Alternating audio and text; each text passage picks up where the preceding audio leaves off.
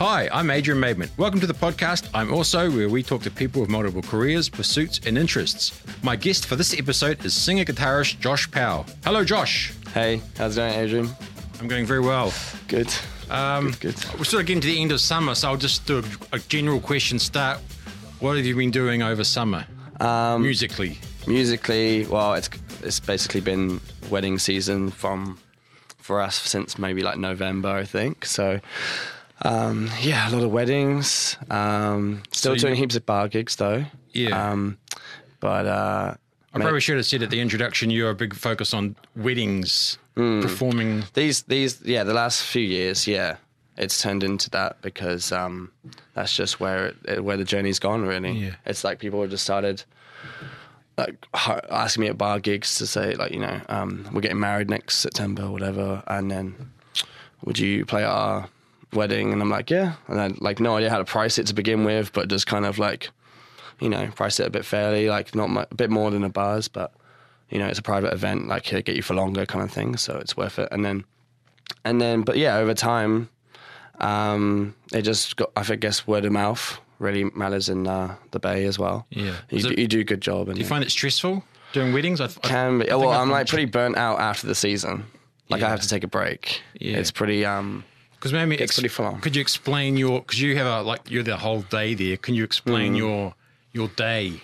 Yeah. On a wedding day. Yeah. So we'll get there at like 10 a.m. to set up, and we'll be there till 1 a.m. at the finish. Like we'll finish at 12 probably, and then pack up, take like 45 minutes. So a typical day we'd set up, and then we'd normally have to set up because I offer me playing at the ceremony for like acoustic solo, and then the afternoon I'll do like a few hours like acoustic solo, and then the duo, like me and Nick, will play after dinner, so the reception. And if they do the whole package deal, then we'll be there from the whole day. And it's Nick from one of our previous shows. Yeah, Nick Ruinui, yeah. Mm-hmm. So he plays drums for me in a band called Pow Wow, and just from my last name. That band name just came out we were just thinking about it at Bruco, outside, we were just like... Yeah. I remember I saw that. Good. I saw that and I thought, man, that's genius, that name. Yeah. It didn't take long. There wasn't much brainstorming. That's his last name. Yeah, it wasn't. Yeah, but I say it like Pow Wow is like a meeting of people in American Indian culture. You got a Pow Wow. I think that's right. I don't know. Probably should Google that, but I think that's right. Yeah. But so I just say it like that. It's like a gathering of people getting together and having a party. That's basically what our band's about. Like we just take classic tunes and we just remix the hell out of them, because I especially after I've gone to Tomorrowland, like in Belgium and Europe, like that festival really changed my idea of how to approach songs. And so when I came back that season after that festival, I was just taking 3 or 4 songs, some different, so an 80s song, maybe a 90s song, and an R&B song mixed with an old 50s song, and then thinking of it like a DJ would. So bring it in with one track, going building, drop with that one, and then bring something else, the other element into it, and then maybe coming back around or just stuff like that. And that kind of changed our Pow Wow. Where's that festival? Tomorrowland, Belgium. Yeah, and what kind of music's? So it's all DJs, it's all EDM, but it's the best in the world, the best DJs, all kinds of drum and bass, house, hardstyle, whatever. But I didn't know about the festival, and my mate convinced me to go, and it's a lot of money, and I was like, I don't know, I've never heard of this festival. I was ignorant about it, but I liked seeing live bands. I wasn't really into seeing DJs at that point. This is 5 years ago. So I was open to it, but it was a lot of money. It's probably one of the most expensive ones to go to, because it is the best, because it's the Disneyland of festivals. It's 24 stages, something like that. It's they do 2 weekends now where I think it's 360,000 people over the 2 weekends go. It's huge. But it's the most organized, well thought out festival I've ever been to. It's worth the money. It's you get what you pay for kind of thing with that festival. How many times have you been there? So the first time we went was I think 2016, I think, and we went because that was the first weekend, or maybe the second second time they'd done 2 weekends. And so we ended up doing 2 weekends back to back, which is crazy because like it goes from Thursday to Sunday. Like there's a pre-party on Sunday and it's like 3-day festival. After, so we got back on Monday, back to London, and then had to like fly back for like the second weekend. So it was like a crazy week. But that really just opened my eyes to that whole EDM style of festival and just thinking of songs like that, really. Getting more of a mix and a link between them. Yeah. How do you actually get that sort of big sound when there's only two of you? A few things, like the biggest one, because we used to play just dry acoustic, not even any pedals, and with drums, and we did that for maybe like 3 or 4 months at the beginning, and I was like, this could sound better because it is like quite thin. It's quite like it needs more depth to it. Like you're not no bass player, no other instruments, so you need to like fill it out. So when I like found the octave pedal, which I got the idea from actually like Royal Blood, but the opposite way. You know how he plays bass, but it's like a guitar sound on top. Using octave pedals and other things, but I was like, I'll do the opposite if that works on an acoustic. But like before, the pedals were like really wobbly and for like electric guitar. But this one was the first one where I was like, you can play chords and still have the sub and the sub octave underneath it, so it really fills out the acoustic. Like you like EQ it. It's really hard to EQ in some rooms, but like if you EQ it right, you can get this nice warm kind of bass underneath, like the most rubbish bass player you've ever seen, basically just playing the root notes of like whatever the chord I'm playing. But it does fill out the sound, and that's why we get a lot of comments people saying we sound like a 3 or 4 piece band, but it's like it's just a mixing of the sound. That's what I've always thought. I was like, frequencies. There's only 2 of them. It sounds like there's 4 of them. It's just that's another thing from DJs you can learn like about frequencies and just mixing, and Deadmau5 is really good at that on YouTube. Learn about mixing and stuff like that. Yeah. So how do you keep your like you might be doing 6 hours of singing in a day/night? How do you keep your voice in top nick? Vocal zones. You can see it's a bit raspy today because we had jam night last night. So every Tuesday we run an open mic night. If any musicians or singers are interested in playing with us or like for a crowd, so every Tuesday at Brew Code. So that's what was on last night, so I'm a bit raspy today. But yeah, vocal zones from the pharmacy, they really help. I've had those ever since busking days. So that was, they basically like lozenges, you just kind of lubricate and help you like breathe properly. So then it helps me sing better for longer. But I have them at pretty much every gig now. But other than that, if it's starting to fail, then I love ginger and honey, just ginger and honey with hot water. And just sipping on that, because that seems to like just calm it down straight away. Stuff like that. I don't like lemon in it because that seems to, for me, just like dries it out a bit. But people like lemon sometimes. But You mentioned you do busking. I did, yeah. I do now, but like a charity busk now. I'm doing like charity busking now because like I used to do it for like 5 years. Yeah. And then I'd be walking in town and then you'd be here someone like, oh, I know that guy. Yeah. Well, was that in Devonport?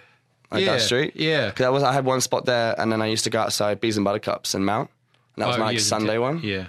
So I'd go to town on Saturday and then mount on Sunday. Yeah. What's the key to being a successful busker?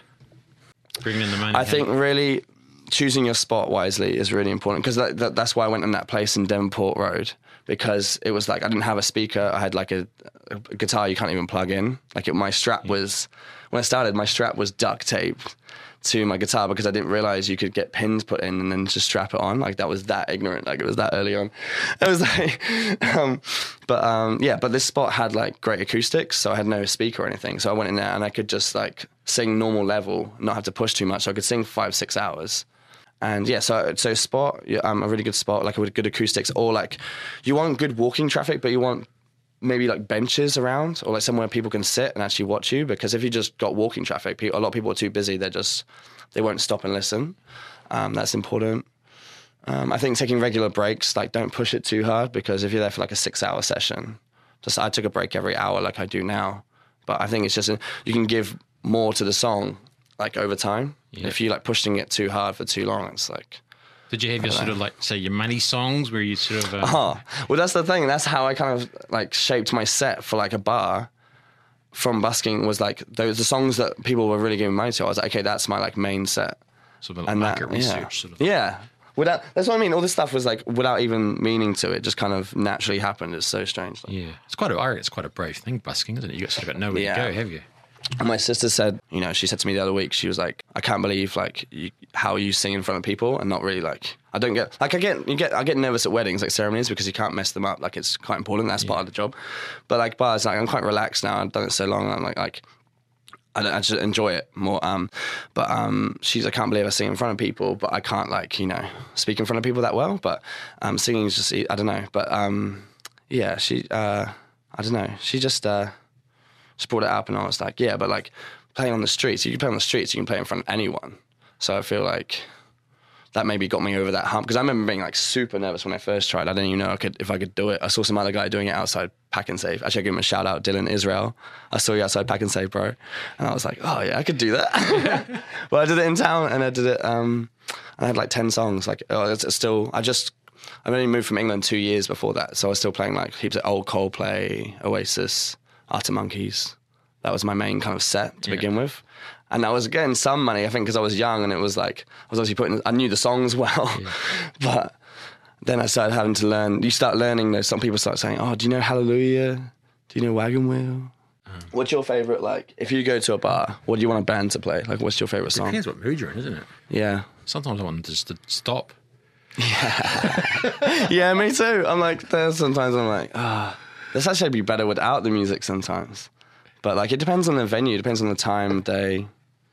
Did you have any like disaster busker? Like, have you got a real bad busker story? Oh, well, like that guitar I was just saying, the reason why I bought the next guitar was because, the palm trees down the mount, it was like leant up against one of those. And I would literally turned away for a second. It was real windy and it like blew over, snapped the neck. And then so I was like, okay, well, this is like a sign. I've got to buy this new guitar. I've been looking at it for like a month. I was like, I'm going to get a guitar anyway. But now I was like, I have to get it now. And that's what made me like, but the main thing I learned from all that was just, like, I reinvested the money I was making. I was like buying gear with it. I think that's really important early on to any people thinking about doing it, is like, just reinvest your money in the business as much as you can. Yeah. Because like, I used my, when I studied here, I used my course related costs for a busking amp. So that was like my busking amp for like 4 years, which paid itself off, pretty soon. You must know a lot of songs then. Yeah, I think I have an iPad now. So I had these folders of paper and you'd like blow around and have that pull over for so long. But yeah, now it's on the iPad. But the iPad says about, I think it's like 850, something like that. But obviously we never get to play all of those. But it's good having them there. If someone says, oh, do you know this? I still get heaps of stuff even now where it's like, do you know the song? And I'm like, no. And I'm like, I should know the song. So I make sure I write those down in like a to learn list and like in the notes in the pad, like in the phone. And I use that a lot for to-do lists and just to stay organized. Because otherwise, like I forget, like there's so much going on now. It's like easy to forget these little things. So yeah, to-do lists. Got to be, what about organizing? Because you're sort of full-time musician now. So how do you organize your time? Yeah, so like non-singing sort of side of things, like my own time. Business time. The business of Monday's business day for sure, because it's like the weekend's just done. I don't play any gigs on Monday, and then so I get all my admin done, all the emails, tax stuff, just whatever needs doing that I kind of put off over the weekend because I got to focus on the weddings that's Mondays. And then like during the week, I like playing. I play football every Wednesday, so I take Wednesdays football day. Like I never play a gig on Wednesday. What's your team? My like football, whatever sport. My local team is Bristol City, and then my like probably favourite big team is Arsenal, but they're doing terrible at the moment, so I don't like to talk about that. But the new manager, I'm kind of avoiding it. The new manager hasn't worked out. No, not at all. But United have the same thing, so but not as bad. But anyway, but no, UFC is like my main passion with sport now because as soon as I got into it, I just realised it clicked like how much the fighters are putting in to this fight. Like I had a real respect for it. Like I never, because I thought about training for it, but I was like, if I get like an hand injury, like I can't do any weddings for the whole season. People pay deposits. Like I can't let that happen. Yeah. I'd love to do it, but so I had to watch it all the time to kind of like satisfy that urge. I think to the physical fight at the movie. Yeah, I don't know. So you go to fights? Have you been to the? Yeah. I've been to the one in Melbourne. Is Israel Adesanya, who's Is that the recent Kiwi. Not the championship fight, but the one against Silva. Oh yeah. And it was supposed to be as co-main to Whittaker and Gastelum. But Whittaker, we were talking before. I was saying we flew in for this fight, and literally as we landed, like we're queuing for customs at the airport, and everyone's just checking their phone, getting alerts. And the main fighter, Whittaker's pulled out with stomach issues, like on the day of the fight, and it was like such a, to fly over. It was such a like ugh.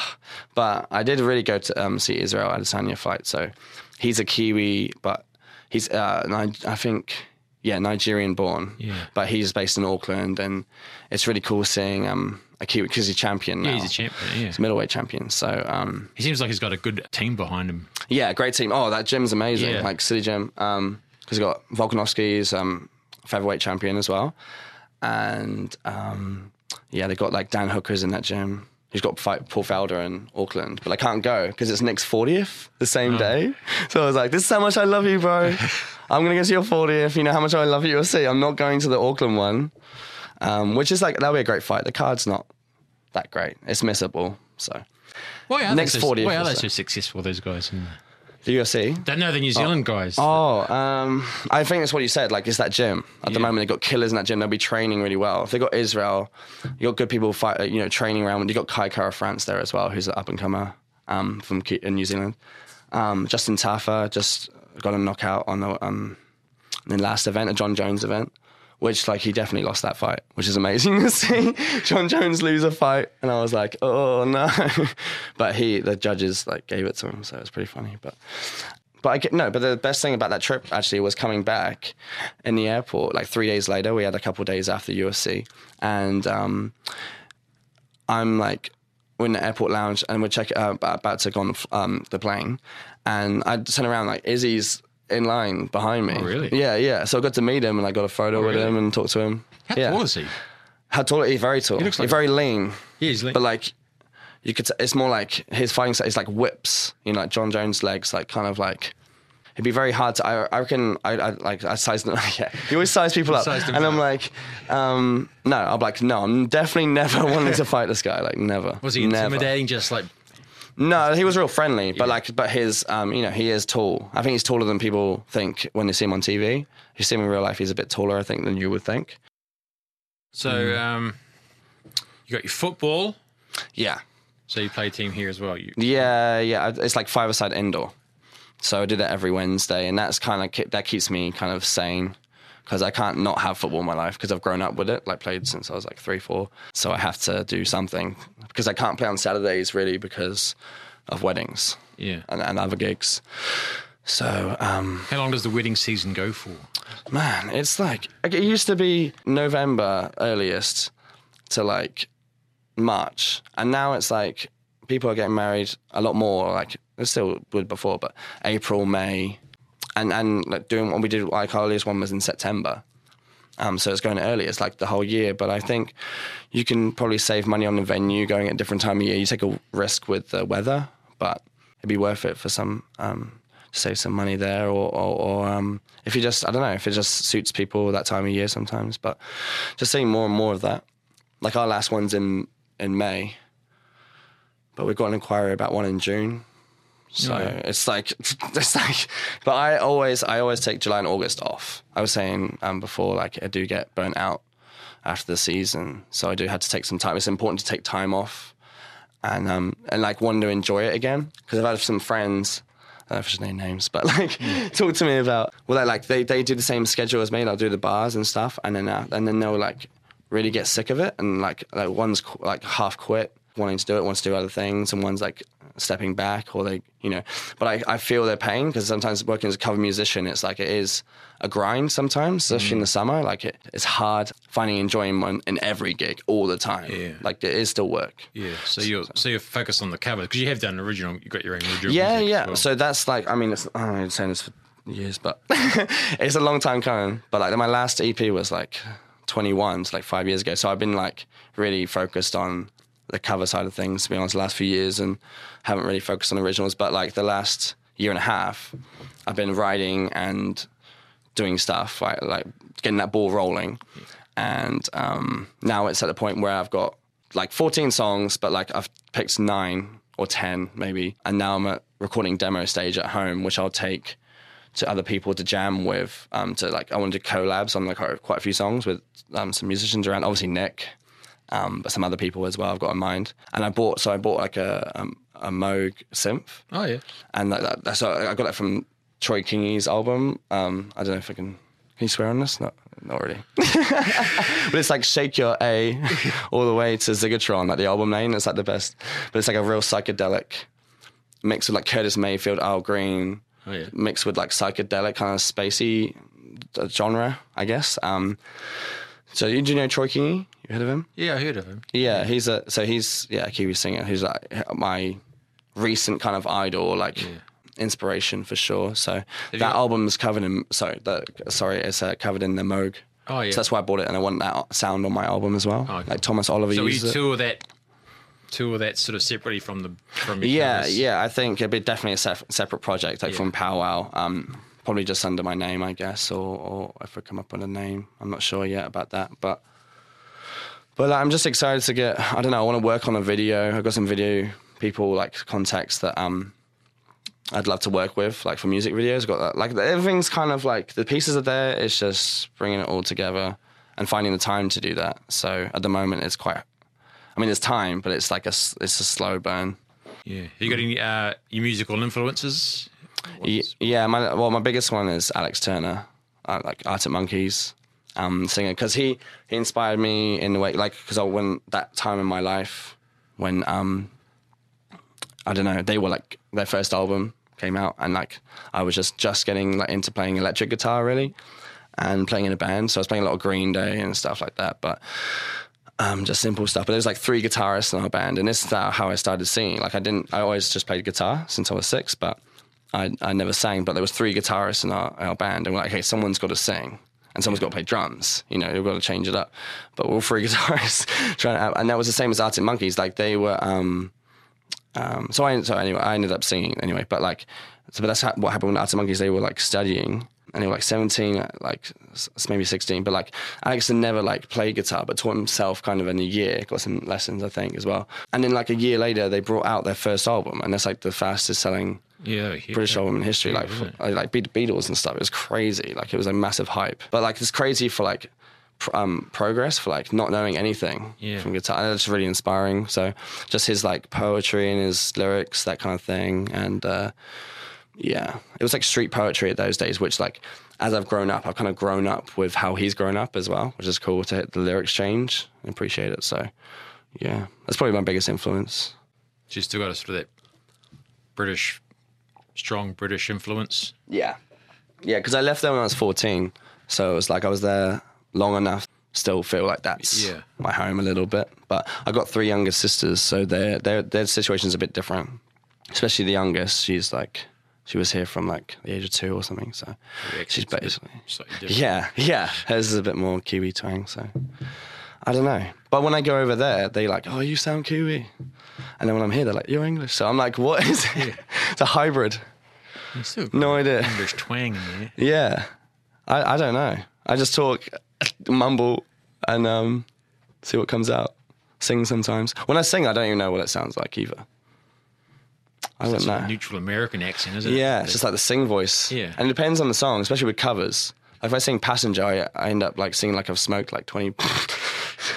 which he smokes a lot for a singer. But that's what I saw Post Malone once, and that surprised me. Like I was like, I'm not a Post Malone fan really, but like he's got a good songwriter. But like he was at a festival, and I was like, oh, we'll see him live because no one else is on, you know. And he amazed me. Like he was smoking and drinking the whole set, but like nailing the song. I was like, wow, like that's impressive to me, because I know inspiring. Like I could do that for an hour, but maybe not a whole tour. Like Jesus, that's crazy. But yeah.